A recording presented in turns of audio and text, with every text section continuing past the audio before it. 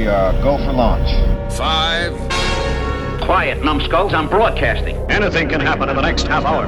4. My friend, we cannot keep this a secret any longer. This whole thing is insane. 3. Quiet, please. I am analyzing. Where's the kaboom? 2. There was supposed to be an earth-shattering kaboom. 1.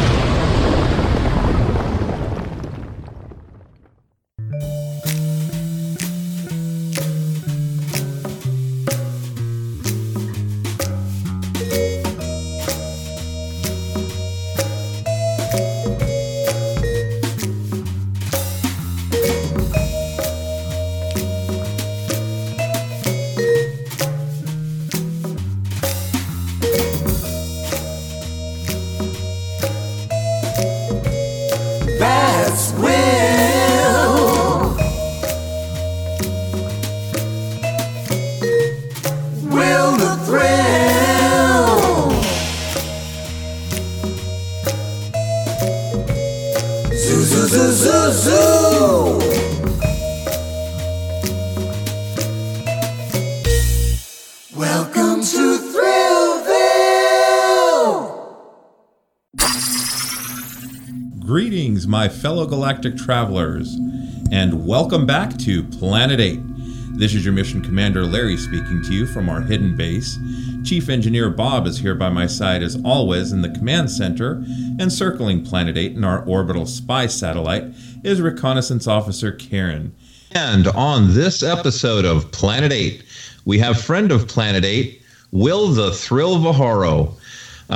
Will is responsible for bringing so many of us together. Myself and Karen had known each other for many, many years.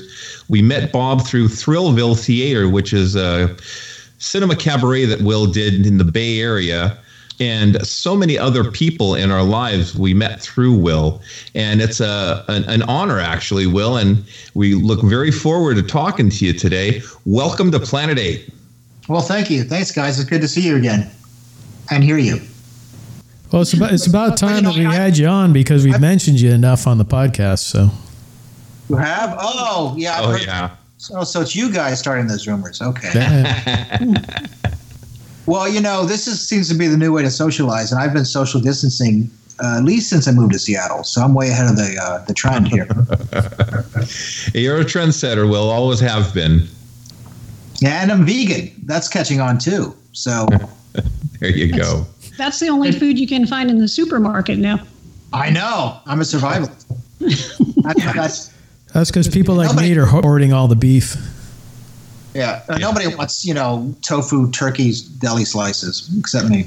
Yeah, well, and, it's a good point to bring up with the listeners. At the time of recording this episode, we're still under the COVID-19 self-quarantine.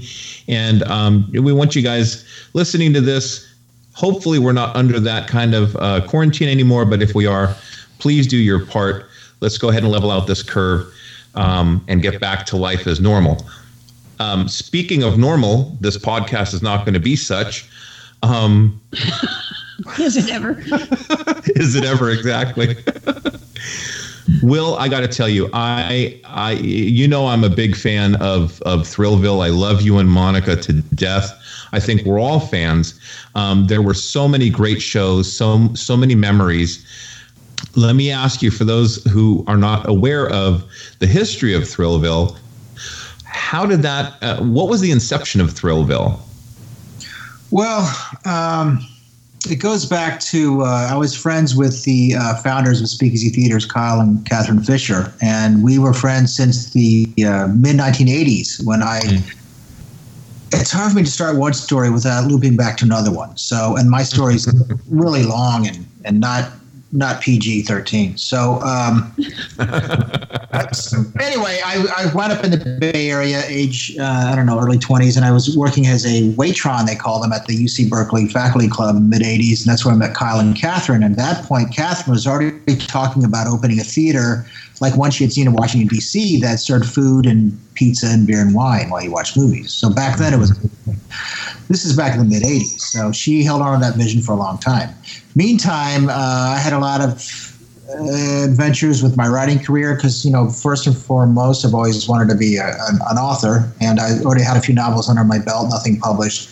So they published one of my novels called Love Stories Too Violent for Me in 1995 under their small press, Wildcard Press. And I was the first and only book they ever published because they quickly learned that there's no money in that, especially with me. So they moved on quickly to her original dream of opening this kind of theater in California, because California at the time had none. Oregon had a bunch, so they went up there and did some reconnaissance with the Miniman's chain, which really set the gold standard. And then they were looking for sites to reopen, and they eventually landed on the Parkway Theater in Lake Merritt District. And they, it was an old classic theater, and they just put in some couches and, just refurbished it. The projection booth and the screens are pretty much as is. And it took off pretty quickly. I mean, there's nothing like it in California, the Bay Area or California at the time. And I was on board right away, taking tickets. And then at the time, I was coming off my first so-called marriage, which lasted a few weeks. And I was staying with Kyle and Catherine. I was kind of homeless.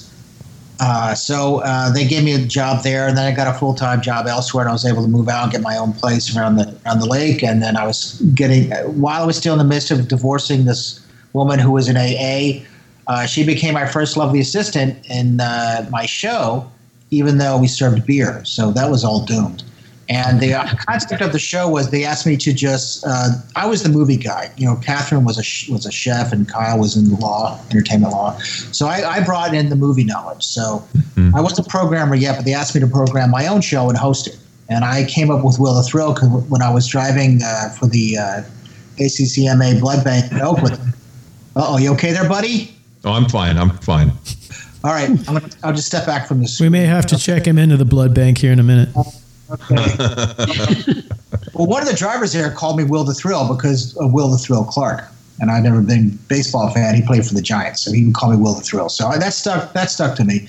And at the time, I'd always been into the Rat Pack and Pulp Fiction and Betty Page and old B movies and stuff. And that stuff, interest in that stuff was cresting in the mid '90s. Thanks to Tarantino's Pulp Fiction and then later Swingers. And then the tiki culture was just coming up from underground thanks to Otto von Stroheim and his Tiki News publication. Yep. And bands in the 80s like the Cramps, a lot of punk bands were really into that stuff before it got popular. And there was already an underground scene that was bubbling up. And I was also ahead of that curve. I was in this stuff way before it was trendy, just like distancing. Back then, I was social distancing. I didn't even know it. Not always voluntarily. Quickly came together where I just threw together this persona of a lounge lizard, kind of inspired by Buddy Love, the original Buddy Love, the Jerry Lewis. So I didn't know. I didn't really have any stage experience. I was hosting Elvis parties twice a year: Elvis B Day, January 8th, and Elvis D Day, August 16th, which will factor into the story in a more important way. For a few years, but they were informal. And me and my friends put them together, and what are you taking a picture there of? Okay. The screen. All right, it's none of my business. Behind the scenes here. You're Ultraman? Okay.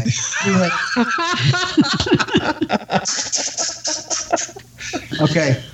Okay, Hayata. Anyway, Mr. Beta Capsule. So anyway, so I forgot. It was PG-13. Never mind. Beta Capsule. That's innocent. There's no metaphors. No metaphors. Yeah. Anyway, no metaphors and no bad words. Okay. Anyway, where was I? So that's the only experience I had. And my stepmother, Ann Helm, was in an Elvis movie, Follow That Dream. And through her, I met some other Elvis babes, quote unquote, like Julie Paris from Paradise and Wine Style, Yvonne Craig, who was in It Happened at the World's Fair, and a few others. I also was interviewing them for this magazine I wrote for called Film Facts, and their sister magazine, New Trace. So all this kind of came together. So they knew I was doing that. So they said, well, you can host an event. And so I threw together this persona, and we did it midnights on Saturday in a crime-ridden neighborhood in Oakland. So not many people, but I had free reign. So I booked all these old AIP, American International Pictures movies, because through this, mostly through this distributor that's now gone, Kip Parker. So I was showing, all the old monster movies from the 50s, the ones I could get. They had prints of 35 millimeter because this 35 millimeter prints were still the industry standard then. And then I would show, the biker movies and the druggy movies, and all these movies that I loved, that were obscure to most, but I was able to share them with an audience, which was quite quote unquote thrilling. And there's this big carnival wheel there that became iconic that just came with the property. So my first wife spun that a little bit, and then that didn't work out. So then I was auditioning new lovely assistants, and as it turned out, new wives. And one night I showed Jailhouse Rock on May 31st, 1997, and this hot Latina chick came to see it. And can I say that? Well, I already said it. So you'll find me on Twitter if you want to give me crap about saying hot Latina chick. So, but she is. She's all three of those things. So anyway, she walked in and she was with some other guy, and I was like, wow, man. She showed me her Elvis tattoo, which was tastefully placed on her lower right hip, and it was inside of a Navajo signal because she's also part Native American. And it was Monica, and I thought she was Italian. I'm from New Jersey, and I just remember I said, "So are you a WAP?" And she goes, "Excuse me?" I'm like, Italian. I'm from New Jersey. She says, "No." And so, hey, man, whatever I said, we're still married. So, I said something right. But anyway, we didn't get together that night. She came in, and I chose her from the audience, of course, to spin the wheel, and I gave her this Elvis blanket, and I never thought I'd see her again. And she told me later she got really sick that night from the pizza and was sick for a while.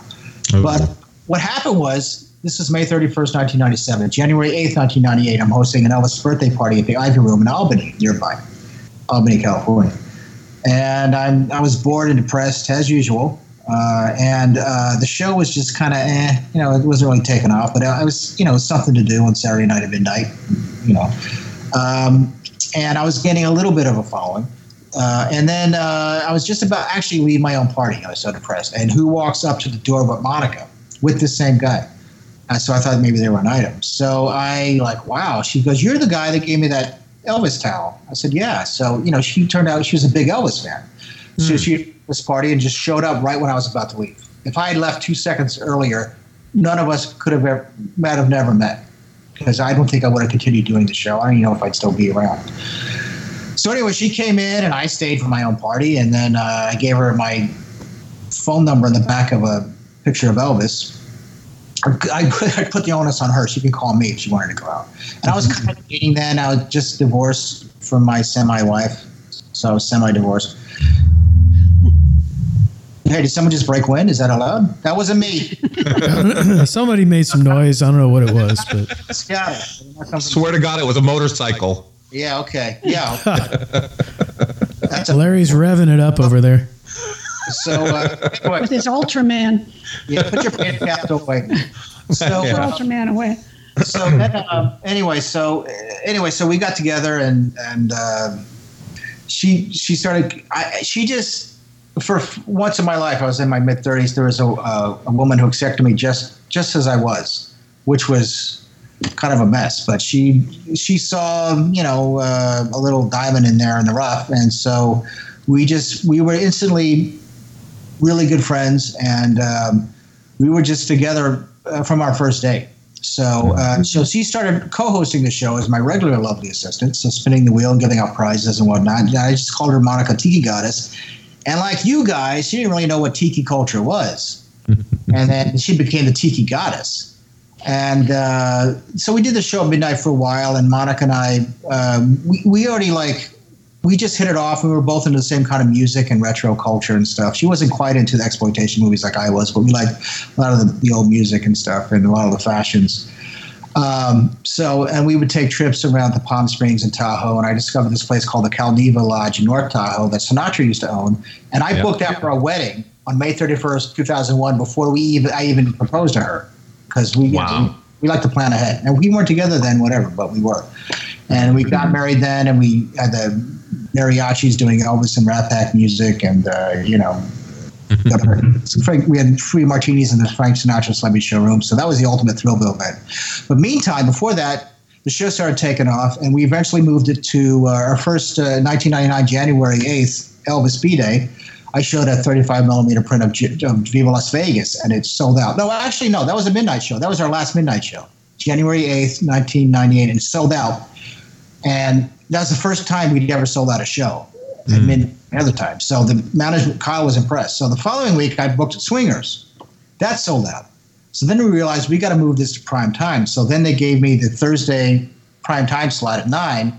And that's when the Midnight Lounge, as it was called then, became Thrillville. I just called it Thrillville Theater. Because I'd actually been on this, Jan Wall, who's a local film personality there. I was on her local cable show, and I kind of made up Thrillville on the spot. She's asking me about my life, my childhood, and I said I lived in this fantasy world, and eventually that evolved into this world inside my head that I called Thrillville. And it's on YouTube. If you look up Will Harrell, Jan Wall, I just kind of made it up there. So that's when we converted the show to a primetime show. I just called it Thrillville Theater. So there you go. And then we started adding live acts, burlesque, retro bands, because at that point I started meeting a lot of people into this retro culture. And I had this great showcase, and the Parkway was getting very popular. So everything kind of dovetailed. And originally they had asked me to create the show and host it to promote the book they published, Love Stories Too Violent for Me, which basically got forgotten because the show took off. So that became my dominant persona. So I had never planned on this. I never wanted to be an impresario. And I know you guys love horror hosts, and I grew up with Doc Shock out of Philly and South Jersey in the 70s. And so I love that stuff, but I never wanted to be a host. Unlike Mr. Lobo or Low Blood Raw, they wanted to be horror hosts. And I wasn't really a horror host. I was this lounge wizard who just showed whatever I wanted.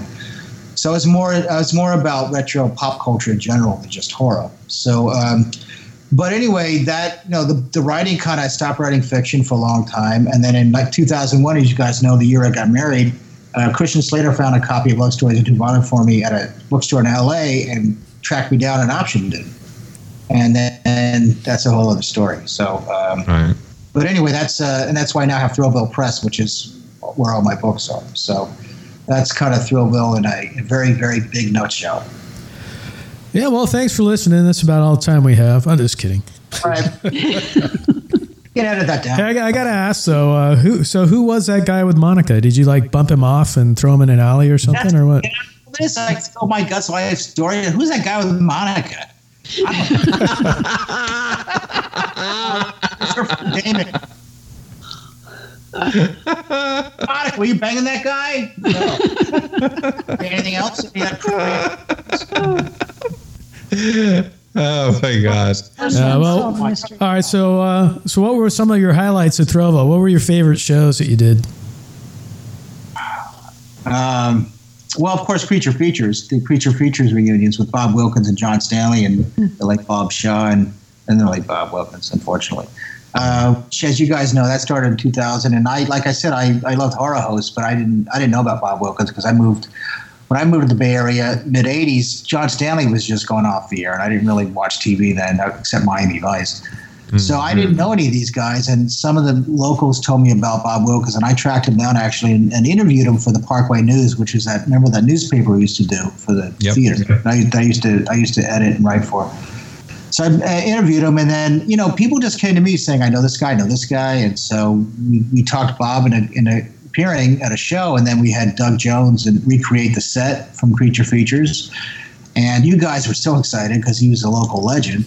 And he became an integral part of Thrillville because we did that every Halloween for a while. And then John Stanley joined, and those were great, big deal. There's videos of the shows on my YouTube channel, some of them, and then of course shows with Ray Dennis Steckler, who I liked the Incredible Strange Creatures that Stopped Living and Became Mixed Up Zombies when I was a kid, and I read about him in the research books, Incredibly Strange Films, and all those guys, Ted V. Michaels, and who I later became friends with as well. So anyway, somehow I hooked up with Ray, and he lived in Vegas, and he ran a video store there, and he would drive out from Vegas with his kids and bring prints, the only prints he had of the Incredibly Strange Creatures and the Thrill Killers and Rafika Boo Boo and Lemon Grove Kids. And he'd show up, he brought Herb Robbins up from Sacramento, and who was in a bunch of them, and you think I talk a lot. Those guys, you guys were there those nights. Rarely could. So he would come in, and he was just so into it, man. I mean, because he just had a really neat niche following, and people love that. So I love those shows, and I have some other favorites. The night I showed Mothra 3 times. Like they kept sending me screwed up prints. Like the first time in Thrillville, in Midnight Lounge, they sent me a print with no sound at all. So unfortunately, people improvised the entire film. And then next time they sent me a print with sound, but it was only in Japanese with no subtitles. And so we did the same thing, but at least we had an idea. There was sound. And then I think the third time was the charm, except there were sound slugs. So there were bits of the film that had no sound, but the rest of the film had sound. So I never had a perfect print of Mothra.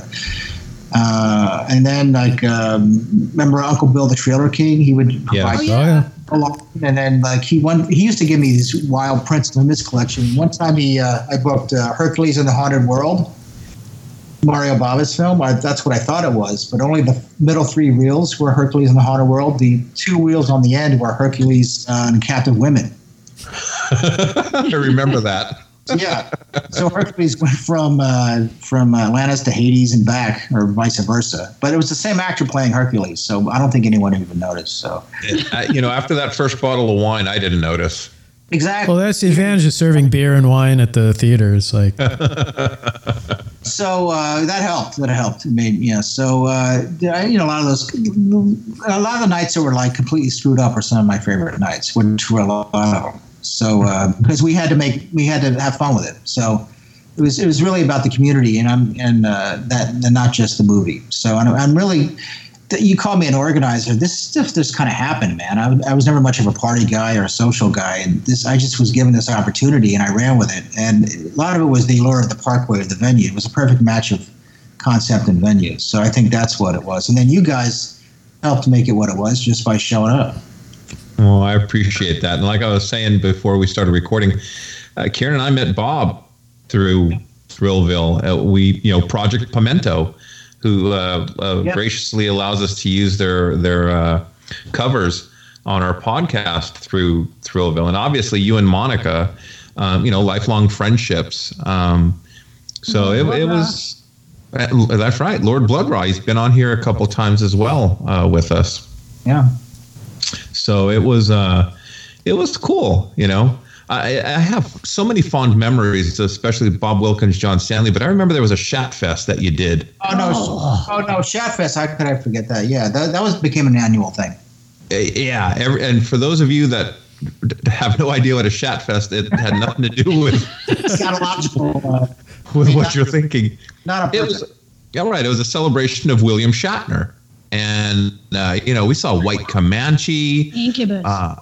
Oh, God, that was just classic. That was but the first one, we were at the first one, which was Impulse. It was Impulse, yes. I was at all the Shat Fests. I think I was too.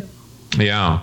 Yeah, that was such a big hit, we just had to do it every year. There was one in particular when you moved from the Parkway to it was a Cerrito, right? Mm-hmm. And there was a blind guy that came from had to have been Berkeley. It was one of the universities, and he couldn't see the movie, but he came for you to hear your ad-libbing and the persona of Will the Thrill. And he didn't even, Monica didn't even have to spin the wheel. He got a prize. Every Thrillville, they'd spin the wheel, and there were prizes, many prizes, lovely prizes were. This was just crap for my house I wanted to get rid of, but yeah. Well, we kind of borrowed from that, Will, and when we have our live shows, we it's not crap, but things that didn't quite make it to the censor suite. But that was one of the most endearing and sweet moments in Thrillville that this guy could share in what Thrillville was, because it was like a celebration of us, whether you were into sci-fi or science fiction or, whatever it was a celebration of us. It was a party, and we were so lucky to have it week after week after week. Well, it got to the point where you just go to Thrillville. It didn't really matter what the movie was. It's just, hey, right. Thrillville's on this week, so let's head over there. I really love Bob's delivery. He's like Stephen Wright. He's like this really deadpan comic. It was great. Yeah, it was just wonderful. You can't tell if he's the persona there, Bob. Okay. That's the Larry Diane. The other thing I enjoyed and miss with Thrillville is obviously, the group experience, watching something. And for the most part, the audiences were good. I'm not a big fan of Mystery Science Theater and heckling out at the, movie and this, that, and the other. There were so many great films, Will, that I never would have watched had it not been for Thrillville. And the first one that comes to mind is Eyes Without a Face. Oh God, that's a masterpiece. Geez, it really, really is. It's French, isn't it? And that was a good movie I showed. I sometimes show good movies. Yeah. How did that happen? No, it's French, 1959. Yeah, it was. That's a haunting film. That's just a movie. That's really poetic. Yeah, I know. Well, not all my films were poetic. Maybe Bukowski poetry, but I remember the night I showed The Girl Can't Help It and with the Devilettes. Yes. And Rob Nielsen was filming us for an independent film he was shooting that he used later. He intercut later that with Thrillville, featuring Thrillville. But anyway, what made that night especially memorable? It was packed. It was sold out. And the print showed up the day before with only 2 reels, and they were trashed. So I had no movie. And this is before it was on DVD. Right. So I had to actually go home and get my copy I taped off AMC.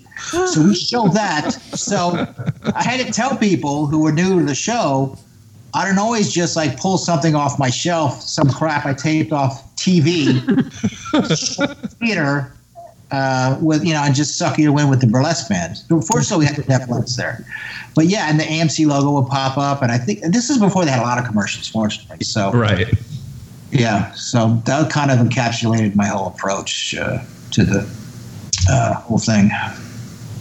Well, man, it was a lot of fun, and I remember there was the first time I saw Dolomite. Karen and I. Oh wow. Went that night. That sold out too. That was a great night. Oh God, it was fantastic. That was an experience. You did you hosted at the Grand Lake, and it was Black Dynamite. Yes, Black Dynamite. Years later, yeah, that was fun. Yeah, and the stars were there. Director was there. That's a great movie. Yeah. So, Will, what do you think makes a great B movie? What are the components that go into a great B film? Boobs. In both senses of the word. But beside that, yeah, B, breasts, beasts, blood, brains. So it's hard to say because for me, when I was growing up, I liked a lot of those old 50s movies because I was enamored with the era. I was, grew up in the 70s, so the 50s just looked so exotic and romantic. And then I kind of outgrew that, although I like the aesthetics. So it's, as I've gotten older, my tastes have evolved or devolved. Is that you again, Larry? Another motorcycle, sorry. Yeah, okay. So anyway, what the heck was I saying? What was I talking about? Your taste had devolved. How you were devolving. Oh yeah, my taste had evolved as my brain has melted over the years. So I think B movies, they're cheap and they're exploitative, but they're sincere. Like these guys didn't have much money, and they had to compensate with their imagination and just their wits. So, and also they're also incidental or accidental time capsules because a lot of them were shot in location. Even it was over by Robot Monster Cave, we called it Bronson Canyon, which you saw pop up how many times.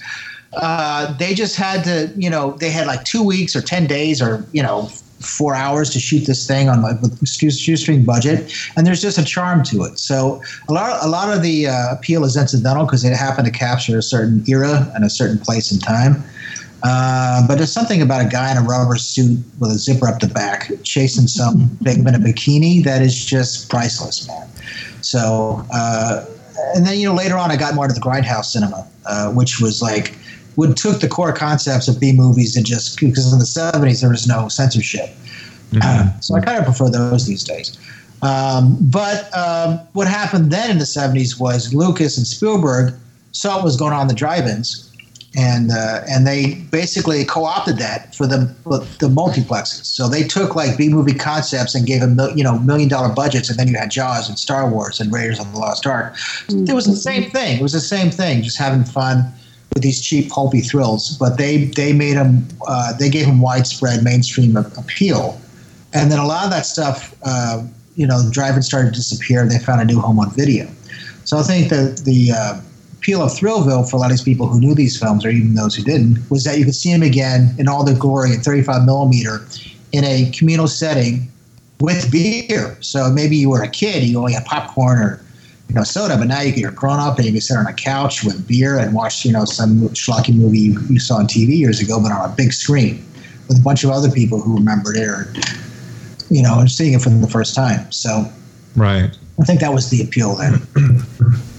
I mean, that was the big thing, just seeing these movies on the big screen, and that's kind of where my group Bay Area Film Events kind of was born. Was we were sitting in the audience and talking about, hey, we can show some movies and do some stuff, and yeah, it was just like this Yahoo with a fez hat could do it. We could do it.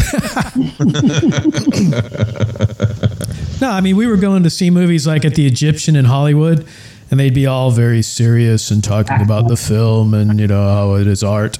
And then there was Thrillville, and we thought, well, there's got to be a happy medium that we could hit in between.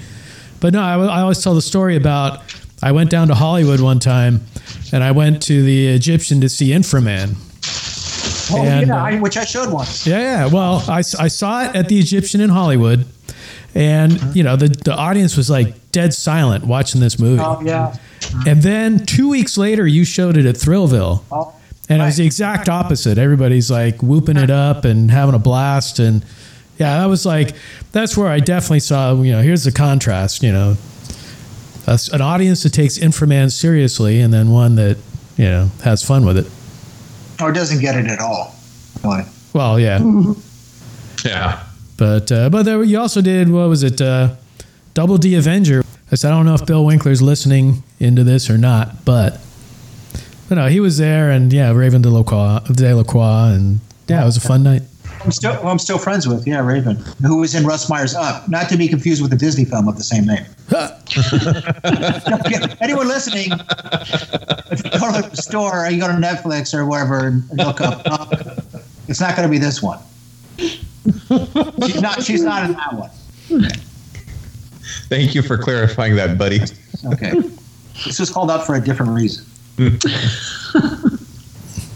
But you also, you were talking about the Creature Features night and that, and you kind of like, it kept getting bigger and bigger. You had like Son of Ghoul at one of them, and you had like a whole gaggle of horror hosts at a few. Oh, Horror Host Palooza became an annual thing.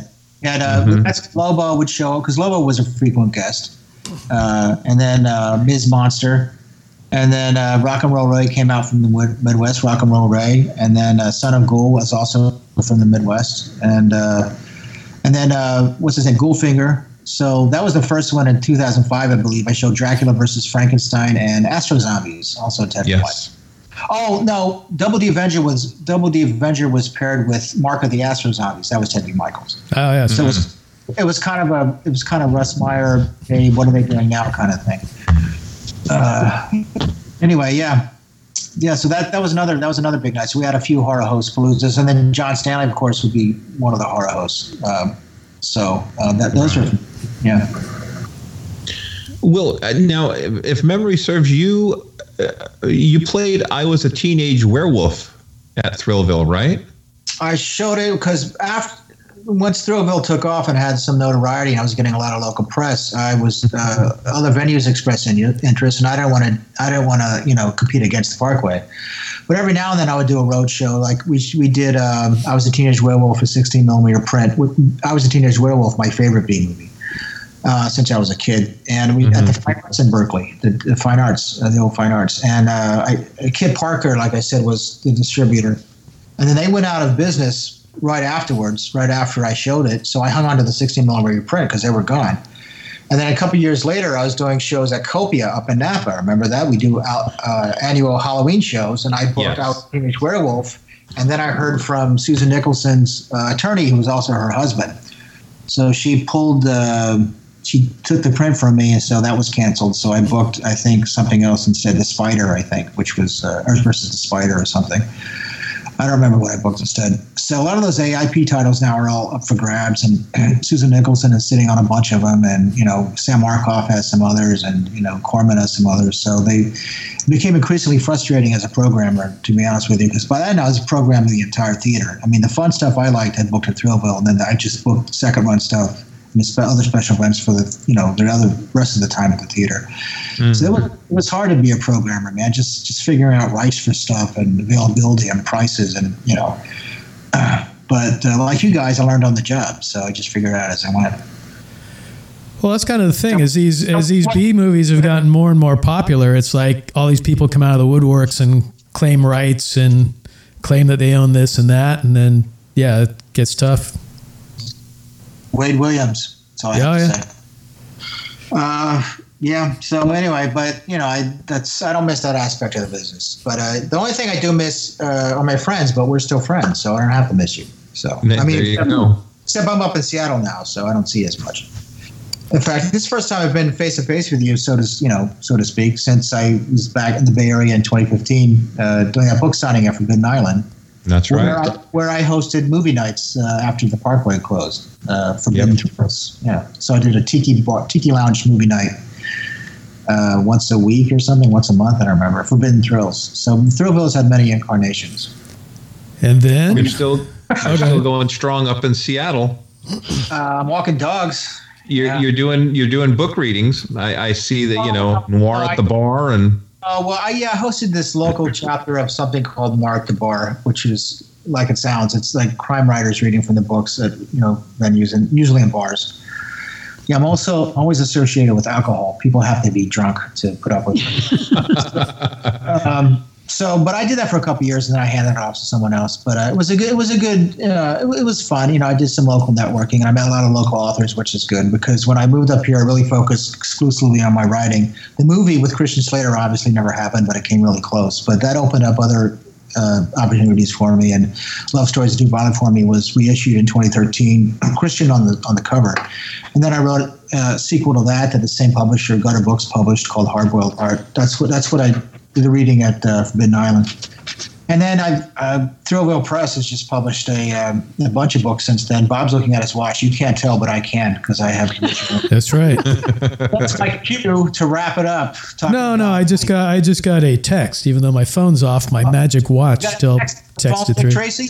Okay. Dick Tracy, that's right. That was the boss, my dog. I got a text on my phone, on my watch. Yeah, just a little ticker tape across the front of the watch there. Okay, Dick Tracy. All right. So what, you got to go? No, we're good. Keep going. Okay, you awake? I am. It's good. Monica slept through all those movies because we had couches. So she when I showed like a film noir or a good movie, she'd stay awake. But that didn't happen very often. Yeah, she would go up there, spin the wheel, do the intro, and then back to the couch, and then that was it till the end of the night. She was mommy. She was just like, okay, all right, kids. She's going to lay down the rules. Everyone be nice. No running around naked. Right. Okay? And then I'm going to take a nap. That's fun. Don't make too much noise. Just one of the best wives ever. She was there for almost every single night. She's the best wife I've ever had. There you go. Amen to that. We got to know and love Monica as much as we got to know and love you over the years. You guys are a perfect couple and a perfect team. Well, she's up here working on her dissertation. She's finishing up her studies at the University of Washington Drama School of Drama. So she's so that's what she's doing. That's cool. So everybody's moved on and branched out. But why don't you talk a little bit about some of your books, because you've got a few out. I don't think we can't do that on a family show. Well, in broad terms. Broad terms? Yeah, that's right. That's a broad term. Well, I'm happy to say I have one of the original copies of Love Stories Are Too Violent for Me. The one that Colin Catherine put out through Wild. That's right. That's right. Yeah. So signed by the author. Well, my first book was actually family friendly. It was called Chumpy Walnut. I wrote it when I was a teenager, about a guy 1 foot tall, and it was inspired by the stories of Damon Runyon. It was like Guys and Dolls kind of, but with this little fantasy element. And after that, I just, especially when I put writing aside after the Parkway took off, when I went back to it after the Parkway closed, I picked up this novel I started called The Mermaid Drowns in the Midnight Lounge, which was named after my show, The Midnight Lounge. And I only read like 30 pages. And when I went back to it and finished it, it morphed into this just completely, wild, surrealistic, Lynchian, erotic nightmare. Can I say erotic? Is that okay? Yeah, sure. You're fine with that. Don't Google that, kids. It's EROT. I don't know how to spell it. So anyway, Midnight Drowns, which is still my favorite. And then after that, I had some other backlog stuff. So I had been traditionally published, and I did a lot of magazine stuff, but I decided to just do it myself. And I know a lot of artists who did my posters, so they did my book covers. So I issued some of my manuscripts lying around. I typed them up and had them edited, and I put them out through Lulu. More of the Vic Valentine sequels to love stories that do for me, like Fate is My Pimp and stuff like that. And I was still getting checks from Christian occasionally, so I still had that dream alive at the time. Mm-hmm. And then Lavender Blonde, Down a Dark Alley, and then this guy Scott Folks I knew from Forbidden Island hired me to write a couple of science fiction novels with him because he wanted to put his scientific theories into a book. So he gave me a skeletal outline, and I wrote this whole pulp novel that he put his scientific theories in. I think they're scientific theories. They could be like how to make a bomb. I don't even know. I don't understand them. So, but anyway, so that's really consumed me since Thrillville has a live show kind of faded away. Because remember, I took it on the road after the Parkway closed. We did it in San Jose, at the Balboa in San Francisco, and the 4-Star, and different places around the Bay Area. I used to do stuff at Tiki Oasis down in San Diego, movie nights there. I kept it going for a while. Then we did the Tiki Night, Forbidden Island Tiki Bar movie nights. But then I felt it was time to move on, and the movie deal finally collapsed in 2015 after coming really close with Christian. It's a long story, and I decided to move up here because I missed seasons. So that's why I've been in Seattle. And other than Noir at the Bar, I've kept a pretty low profile. I've just been focusing on the books. Mm-hmm. So I've put out like 8 since I moved up here. So I'm really proud of them. When you're 21, just go to Thrillville.net and click fiction. We'll put your stuff up on the website, Will. Let me ask you, it's been a number of years since your last Thrillville show, and most of the films were, 50s, 70s. But if you were to do one more Thrillville, is there anything that you've seen, in the last 5-10 years that you think would be Thrillville worthy? A lot. But let me think specifically. Because my favorite filmmakers actually are David Lynch and Jim Jarmusch. But I think what you're talking about is something that has the elements, those exploitation elements of the old B movies, but they're more current. Right. So, let me think on that a bit. Let's talk about something else because I'd have to go look at my shelf. But I mean, I can, I'm always programming movie nights here in the Thrill Pad, as I call my little humble apartment. Right. For those that'll follow Will on Facebook, or Twitter, he's always posting, tonight in the Thrill Pad, and it's usually a double feature. Well, let me ask you this. You and I had talked before recording. It reminds me of The Godfather Part 3, where Michael Corleone's like, every time I try to get out, they pull me back in. Yep. You're going to be doing some things for the new Parkway. Well, it took a global pandemic, but looks like Thrillville. Like hung up the press for good, and then this happened. Oh man! So the new Parkway, which we opened in 2012, different owners, similar concept. And we did Thrillville there for a while, and that's when I started having guest hosts like Lord Blood Raw and stuff to co-host. I would host it occasionally, so I became friends with the guys at the new Parkway, and I still do stuff for them remotely. So speaking of which, when all this happened and the world fell apart, they contacted me about hosting an online movie club. Now, keep in mind, a week ago, I didn't know what a movie club was online, or a few days ago. Of course, 2 weeks ago, I didn't really know what a global pandemic was. So, Larry. Cue pandemic. He comes right on cue. So I've always made Larry a little sick. It's okay. Just a little nauseous, but you know. Larry will be in quarantine after the episode. Yeah. But anyway, so it's called Thrillville Movie Club, and the first one's going to be this Saturday. Well, it'll be over by the time this is aired, but I'm going to do them as long as the Parkway is closed during this crisis, every Saturday, and it's just a discussion group. So I'm using something called Zoom. Monica, fortunately, uses it a lot in her online teaching, so she's teaching me kind of how to use it. So I pick a movie, and then every week we talk about it. The first one is Blue Velvet, which was the very first movie I ever showed at the Midnight Lounge in April 1997.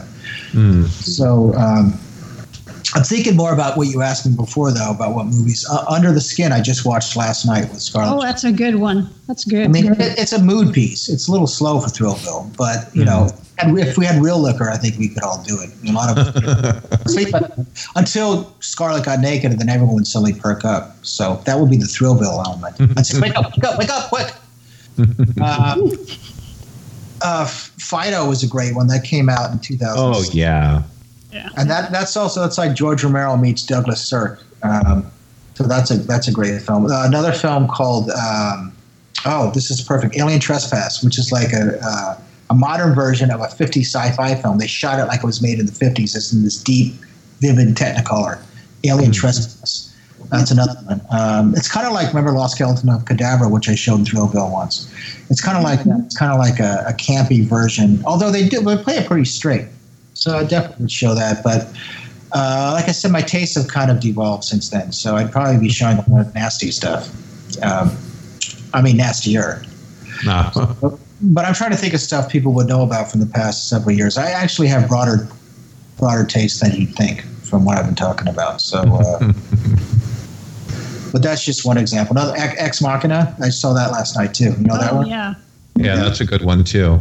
I really like these kind of mood pieces. I mean, I wasn't so big on mood pieces when I was booking Thrillville because, you know, it was late and they were drinking and, you know, you had to have some action.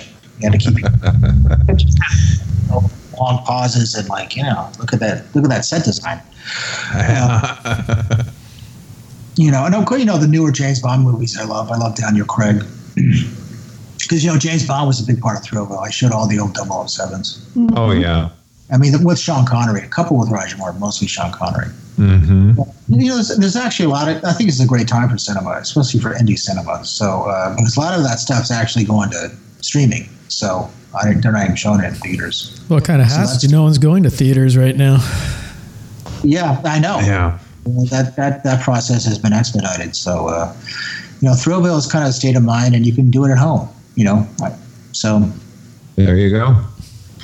Hey, Will, this is the part in the show where we get into our censor sweep. But before we do that, I just want to go round robin and see if there are any last questions or comments that anyone wants to make while we still have Will with us here in this episode of Planet 8. Come on, Bob. Dead silence. I was waiting for Karen to go, but...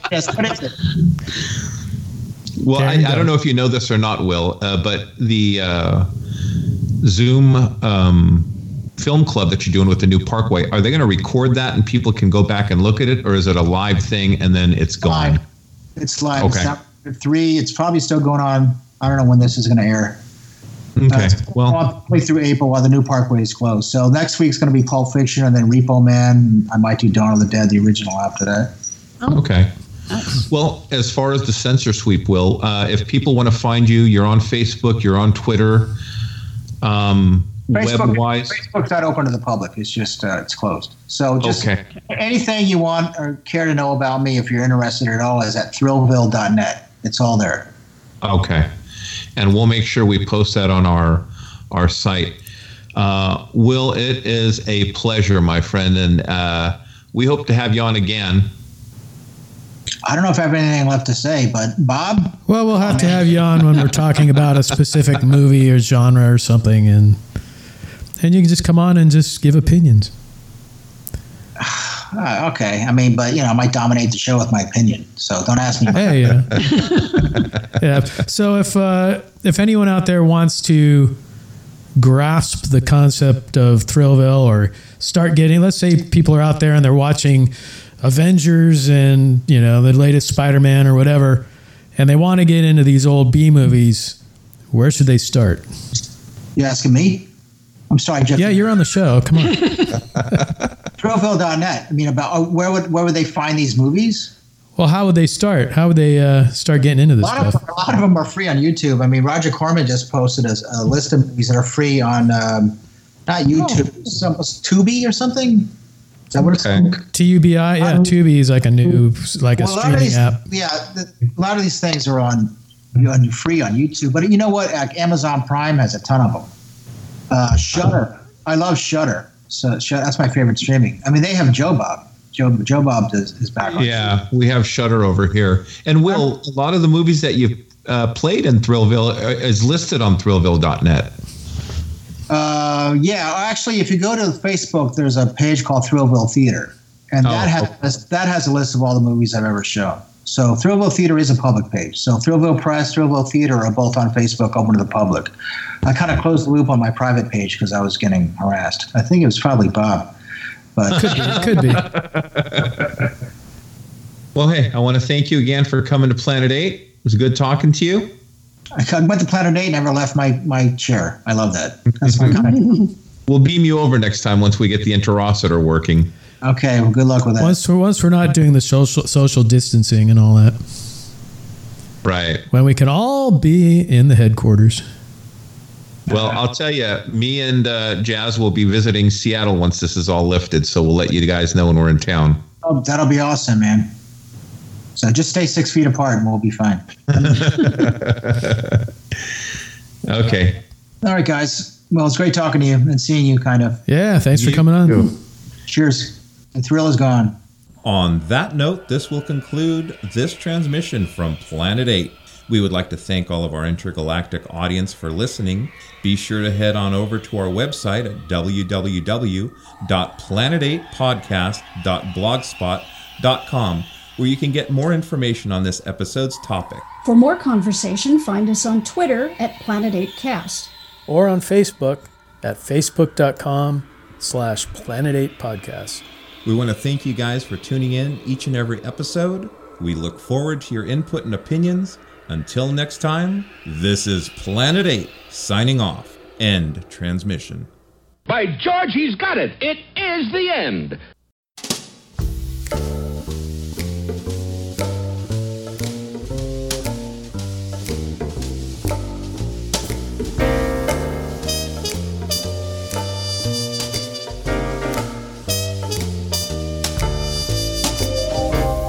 Folks, gather round while I elucidate about a swinging bird not far from the gate, run by a cat by the name of Will, and everyone calls him Will the Thrill.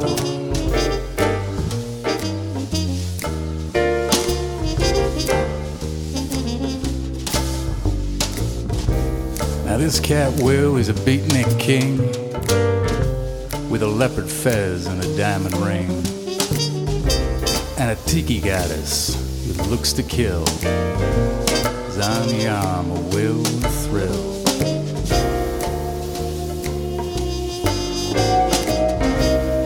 That's Will.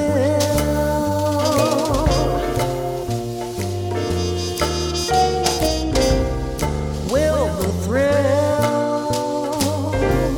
Now in this chillin' neon town, there's spies and monsters all abound.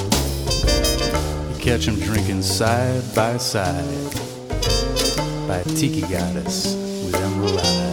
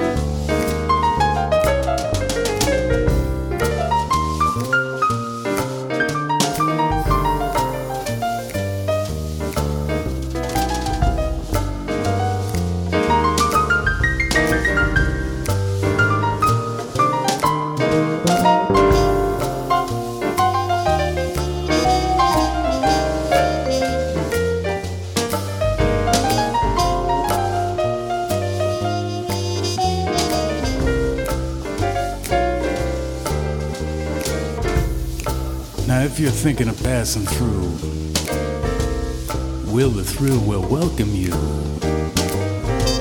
But careful, cats, don't play the fool. 'Cause in Thrillville, Dad, you've got to be cool.